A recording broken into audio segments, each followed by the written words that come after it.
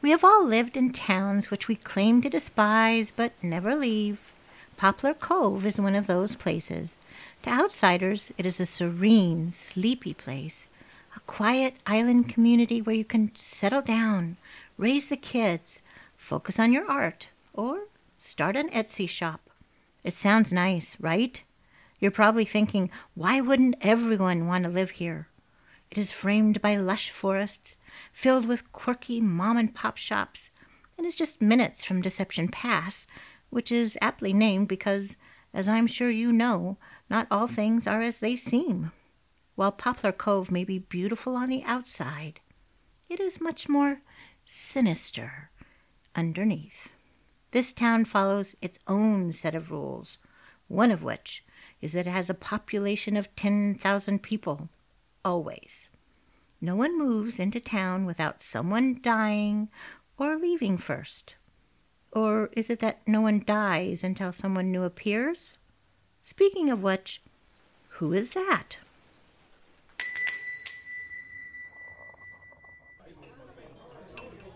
Hi there. Welcome to the Insana Tea Shop. What can I get for you? Our special today is a classic, London Fog. It's an Earl Grey infused with lavender. We add a bit of milk and vanilla to make it warm and comforting. Sure, I'll take a 16 ounce. It's flipping cold out there. I'll take anything that's warm right about now. I can do that for you. You want that to go, or are you going to stay a bit? Joanna stared at Mac with her bright blue eyes. She is a sweet girl, though not necessarily right in the head, after escaping the clutches of the Brotherhood of the Yellow Sign, one of the local social groups. Some cities have gangs like the Crips and the Bloods, the Italian mob, or the hipsters. The Brotherhood of the Yellow Sign is like that, except with different gang symbols and more straitjackets.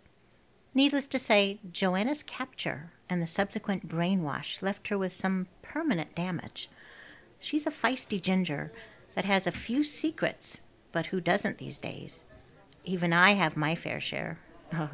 I have yet to tell my husband about the time in college when I got so drunk that I woke up on my couch and was missing my left shoe, my belt, my dignity, and my... I don't plan on staying long. I'll just take it to go. Alrighty, let me get that started for you. That'll be $5.72. So I've never seen you around here before. What brings you to Poplar Cove? Oh, I was just passing through. Needed to stretch my legs a bit, so I hopped off the old transit bus. Driver said it swings by every 5 hours or so. It ought to be there soon. I'm kind of a nomad. I go where the wind takes me. Where the plains call my name. Where there's someone in need of assistance. Also work. I follow the work. We've got plenty of work here, you know. You don't have to take that next bus. You could stick around for a while. Yeah, the town could use someone like you. I mean, I like your face. It's nice to look at. Which is something that I can't say about everyone's mug around here. Thanks. I mean, sure. I suppose I could stick around for a bit. I'm in no hurry. Oh, Mac, don't do that. You don't know what you've gotten yourself into. It must be nice to not be tied down to anything. Every time that I've tried to leave this town, something's pulled me back. That's too bad. This country is really pretty beautiful. You should explore it sometime. I've been from the Everglades to the Big Apple to the Olympic National Forest. Every part of this country has its own personality. It'll be nice to have someone with your spunk around town. My name is Joanna. Joanna Summerby. What's yours? Mac Tillingest. Mac is a ruggedly handsome fellow with an unkempt goatee, dark hair hidden underneath a black beanie, and a pair of the brightest green eyes you've ever seen.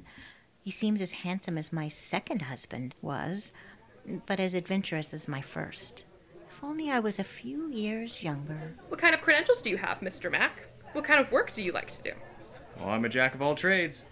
I've worn a lot of different hats. Hard hat, page boy, trucker, hairnet. Well, that should come in handy then. I know that Mr. Pickering is looking for an assistant. He's the local archaeologist, but he does moonlight as a private eye or something. Pickering's a pretty eccentric guy, and he's not really right in the head. You're one to talk, sweetheart. But I can guarantee that the work won't be boring. Well, that does sound like my kind of job then. Thanks.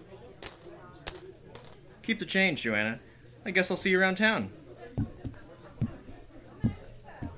Hey, Joanna, who was that? Huh? What? Oh, you. Just some new guy. Looks like he'll be sticking around for a while, too. But if he's moving into town, Who's leaving? Did someone say that they're moving? Or, oh, I'm not sure that I want to find out. Or maybe someone's died already. Do you have a paper? Yeah, it's right here. Let me find the obituaries. I don't see any deaths. Yay! Sounds like we're finally going to have some fun around here. Everything's been so boring lately. No. No, this isn't good at all.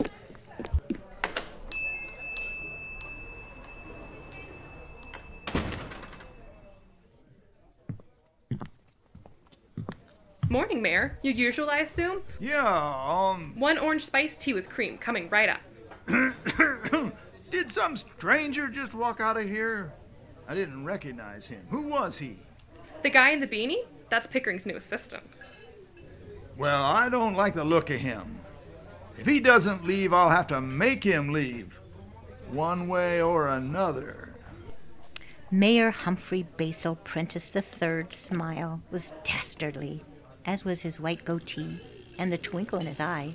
His bald head reflected the fluorescent lights in the tea shop.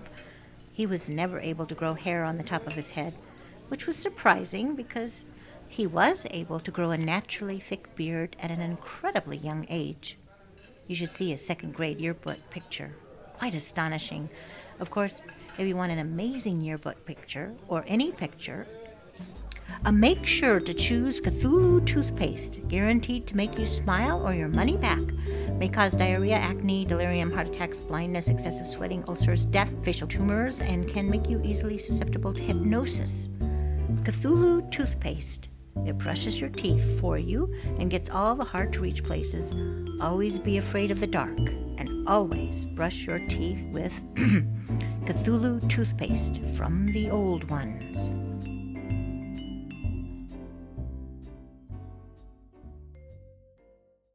Mac made his way to Pickering's office on the other side of town. It was a small building that looked like it was made of Lincoln logs.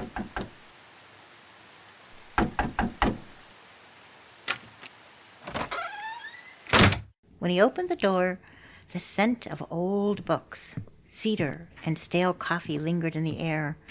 The walls of the cabin were lined with books, leather-bound monoliths that were filled with text, and heaps of paper. All those murdered trees littered over the floor like academic and literary stalagmites. Mac weaved around them, stood next to the woolly mammoth skeleton, which was missing a leg, and was being propped up by a precarious stack of bongo drums. Hello? Is anyone here? Hello? Huh? Hello? Who's here? How can I help you? My name is Mac. Are you Mr. Pickering? Dr. Matthew Pickering is a tall man with eyes as wild as his hair. Though not actually a medical doctor, believe me, no one would want him cutting them open. He insists on wearing a white lab coat, complete with a plastic pocket protector. His most cherished possession, his calculator watch. His favorite number is 8, and he loves a good puzzle. Joanna sent me. She said that you're looking for an assistant. Oh, how wonderful! I didn't realize I was looking for an assistant, but now that I think about it, I should have been. How clever! So, what is it that you want to assist with, son? Well, I guess that depends on what you need. What exactly are you looking for in an assistant? First of all, I'd like an assistant that can answer simple questions. So let me try that again. What is it that you want to assist with? I guess I'm looking to assist with whatever it is that you do. What about illegal things? Illegal things. You don't look like the law-breaking type. Actually, he does. Very much so, in fact. Besides, I thought you were an archaeologist. I am. I'm also a private investigator and an amateur typewriter mechanic. Do you find yourself doing illegal things when you're fixing typewriters, investigating privately, or archaeologying? Only if I'm doing it right. While they're busy bantering back and forth, it should be known that Mac wasn't one to back down from a workplace challenge. He is a brave, handsome man, isn't he? Okay, so what is it exactly that you want me to do? All right, let me see. Right now, I'm in need of a man who knows how to handle a firearm and how to wield a sword. It would be helpful if he knew some basic fortune-telling and doesn't mind getting dirty. You would also need to stay by my side, and it would help if you knew how to drive a car, because I don't like to drive. I can drive a car. Good enough for me. You're hired then. Are you ready for your first assignment? Sure. What do you need? Go ahead and grab that longbow over there and grab my day pack. That's over there. Maybe that roll of duct tape too. And that notebook over there. Oh, and get me a cup of coffee. We're going to need it. Do you drink coffee? You're going to need to. We're in for a long night.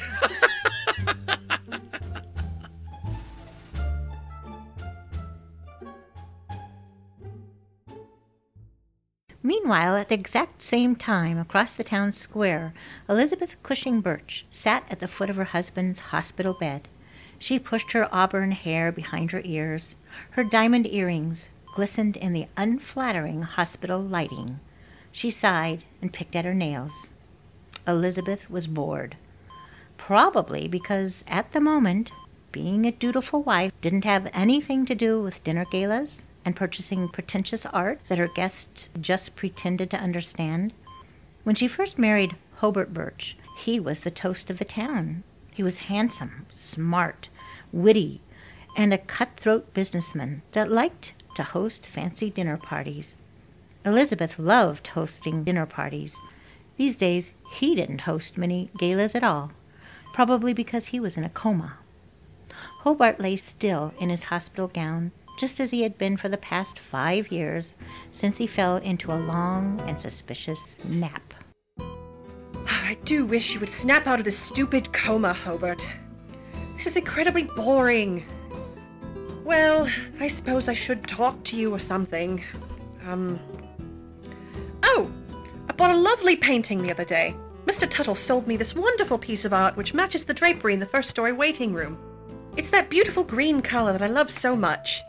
Anyway, he says that there are more in the series and that I should collect all 5. And he said something about setting them up in a room with 5 walls like a pentagon. When I told him that the room was in the shape of a pentagon, he seemed mildly amused and told me that he would look for the other 4 immediately. Ha! Such a strange little man. You know, he probably doesn't do that for every woman that walks through his door. I think he fancies me. Oh, Miss Birch. Mrs. Cushing Birch. Oh, yes, my apologies. I didn't know that you were here. How are you faring?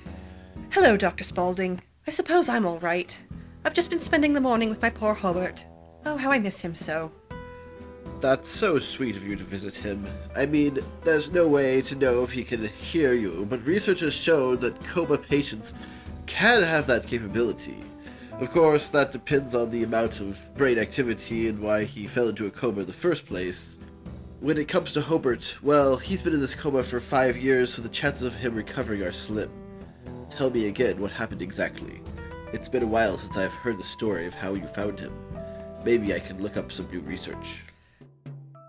Oh, it was so long ago, I mean, I'm not sure if I really remember. Let's see. I walked into the Jade Room one day, and he was lying face up right there on the bearskin rug. Like a damned cockroach lying on its back, arms and legs up in the air and everything. And he had this dreadful look of horror on his face and a strange note in one of his hands. Something about dark forces and elders, maybe? Signs and sigils? Or was it seagulls? Oh, what was it? Most of it was gibberish, so I don't remember what it said exactly. That is strange. He hasn't had any brain activity since he's been here. He's technically alive, since these machines are pumping blood through his body, and because that contraption over there is breathing for him. He's a vegetable, you know. Practically dead. I've actually been meaning to talk about withdrawing care. Withdrawing what? You mean killing my husband? Why, that's just despicable. That's my husband you're talking about. Yes, and I apologize for upsetting you, but his quality of life is somewhat lacking. And if he dies, you get his fortune, correct? So you'd be taken care of. You wouldn't have to worry about anything. Well, yes, but I'm not one to commit murder. I'd rather just leave him be. I get to spend his money this way anyway. Oh, wait. That's what the note said. Something about leaving him alone, or something. Oh, yes, that's right. What? Nothing. Sorry. I'm just going to take his vitals. Why don't you get yourself a cup of coffee? Just forget I said anything. Coffee. That sounds like a good idea. Dr. Henry Spaulding was an awkward, lanky man with thin gold-rimmed glasses that sat at the end of his nose and frizzy brown hair that covered the top of his oval face. He spent most of his college years with his nose in books. Of course, being a doctor, most people would assume that he spent his time reading textbooks, but most people would be wrong. Instead of Introduction to Human Biology, he was reading Introduction to Human Sacrifice. When he moved into town 5 years ago, causing poor old One-Eyed Sam to fall off the roof of his outhouse, his depth perception wasn't very good. He spouted some medical jargon at them, and they hired him on the spot. But if we've learned anything from Joanna, Spaulding had some interesting layers. Much like a rotting onion that's been sitting on your kitchen counter for too long. A little black and a little dead on the inside. I finally finished it. That blasted poem. I thought she would have killed you already, but I guess I must awaken the Ancient One in this archaic fashion instead. He who awakens me stirs an evil beneath, as if a great sword he did unsheath. My sleeping vessel must be left alone, unless you wish to witness a bath of blood and bone. To close the gate one must supply a painted sigil upon the sky, and a sacrifice with wit, mystique, and of curvaceous and feminine physique.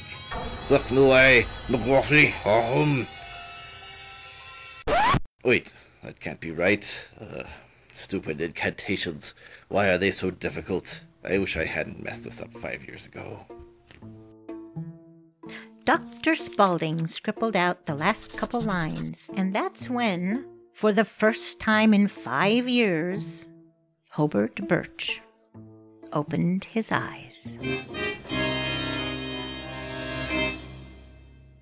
After a fiasco involving the coffee pot, a handgun, and a small styrofoam mannequin head, Mac found himself outside trying to find the closest grocer so that he could buy some coffee grounds. I can't believe my first solo assignment is to get more coffee. I guess I have to pay my dues. I wonder what my actual first archaeological assignment will be. I've never been an assistant to an archaeologist before. Maybe I'll get to discover some sort of dinosaur. Oh no, wait, that's paleontologist. Maybe I'll get to study a tribe in New Guinea or something. Oh, is that anthropology? Hello there. Hold on just a second while I catch my breath. Ooh, you move quickly. I just wanted to welcome you to our lovely town. Oh, thanks. Who are... Oh, excuse me. I'm not used to having to introduce myself these days. You see, we don't get a lot of strangers around here. Sorry, I must be getting a cold. My name is Mayor Humphrey Basil Prentice III. Oh, you're the mayor. Wow. My name is Mac Tillinghast. It's nice to meet you. You really have a lovely town here. Thank you. Yes, we pride ourselves in the fact that we're quaint, homey, and rustic. It's beautiful, and everyone has been so welcoming. They have? Who has? I'm glad. That's wonderful news. I just want to warn you, some people aren't as welcoming here. Some people don't like strangers. They don't like uninvited people walking into their homes and making themselves comfortable. Don't be surprised if certain people make you feel as though you're overstepping boundaries. Well, like I said, everyone has been welcoming so far. I mean, with Mr. Pickering giving me this great job. The barista at the tea shop was really sweet, too. I wonder if she's seeing anyone. I think she sees a lot of people. Unfortunately for her, they're all in her head. Since I don't have a meeting for another hour or so, why don't I show you around a little? Well, I'm actually running an errand for Mr. Pickering. That over there is our post office. It was the first thing that our founder built, even before his own home. He wanted to make sure that he could get a Sears catalog in so that he could furnish his home as soon as he built it. Yeah, that's really great. I should be... That building over there is the Fish and Wildlife Office. That building? Is that smokestack coming out from the back? Yes, well, our town is a bit small, so we often have dual-purpose office buildings and the like. That is also where we hold our cremations. You see, we don't bury our dead here. The soil is much too polluted and there is a high risk of reanimation. Instead, we burn the remains and store all of the ashes over there, next to the zoo. Zoo? Isn't that just a fenced area behind the Fish and Wildlife Office? Like I said, the zoo. Anyway, over there is the public library. Wow, that building is enormous. Yeah, we like to keep our citizens well read.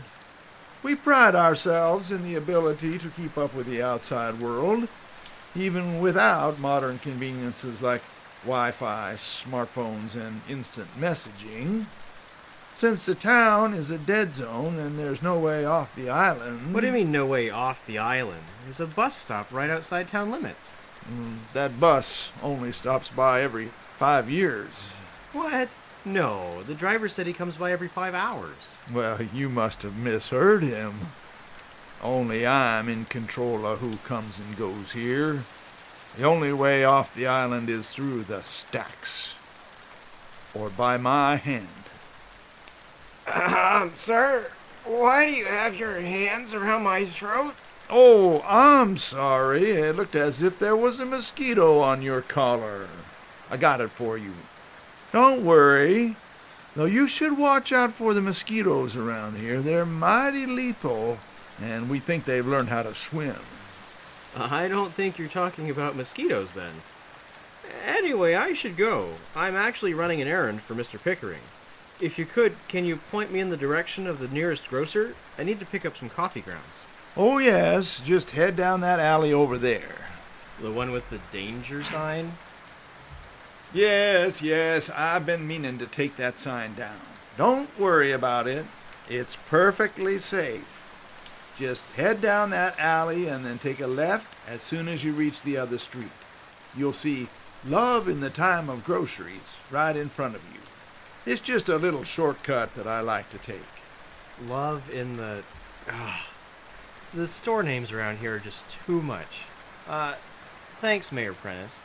I'll catch up with you later, okay? Oh, dear. That alley doesn't look safe at all. Mac, I don't think you should...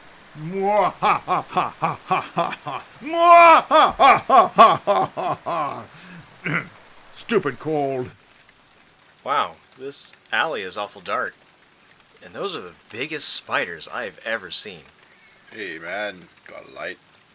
Wait, did that spider just... Hey, you, over there. Yeah, you. You got a light? No, I'm sorry, I don't smoke. Do you... Is that a tiny cigarette? You look lost, boy. What can...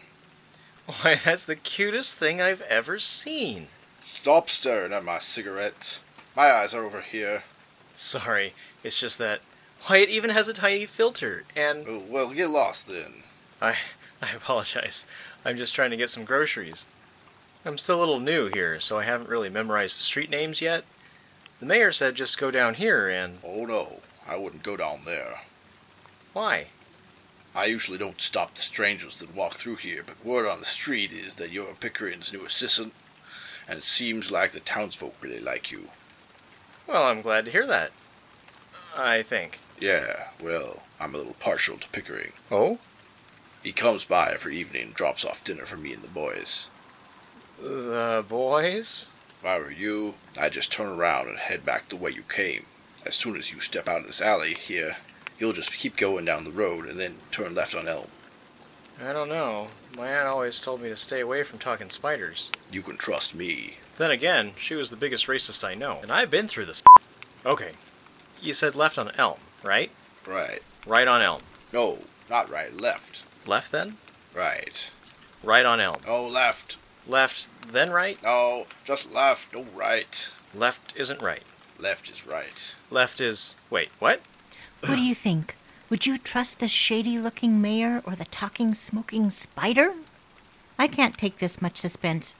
What's up with Pickering? He seems like a variable whack job. If Hobart was brain dead and suddenly woke up, does that mean that there are 2 new people in town?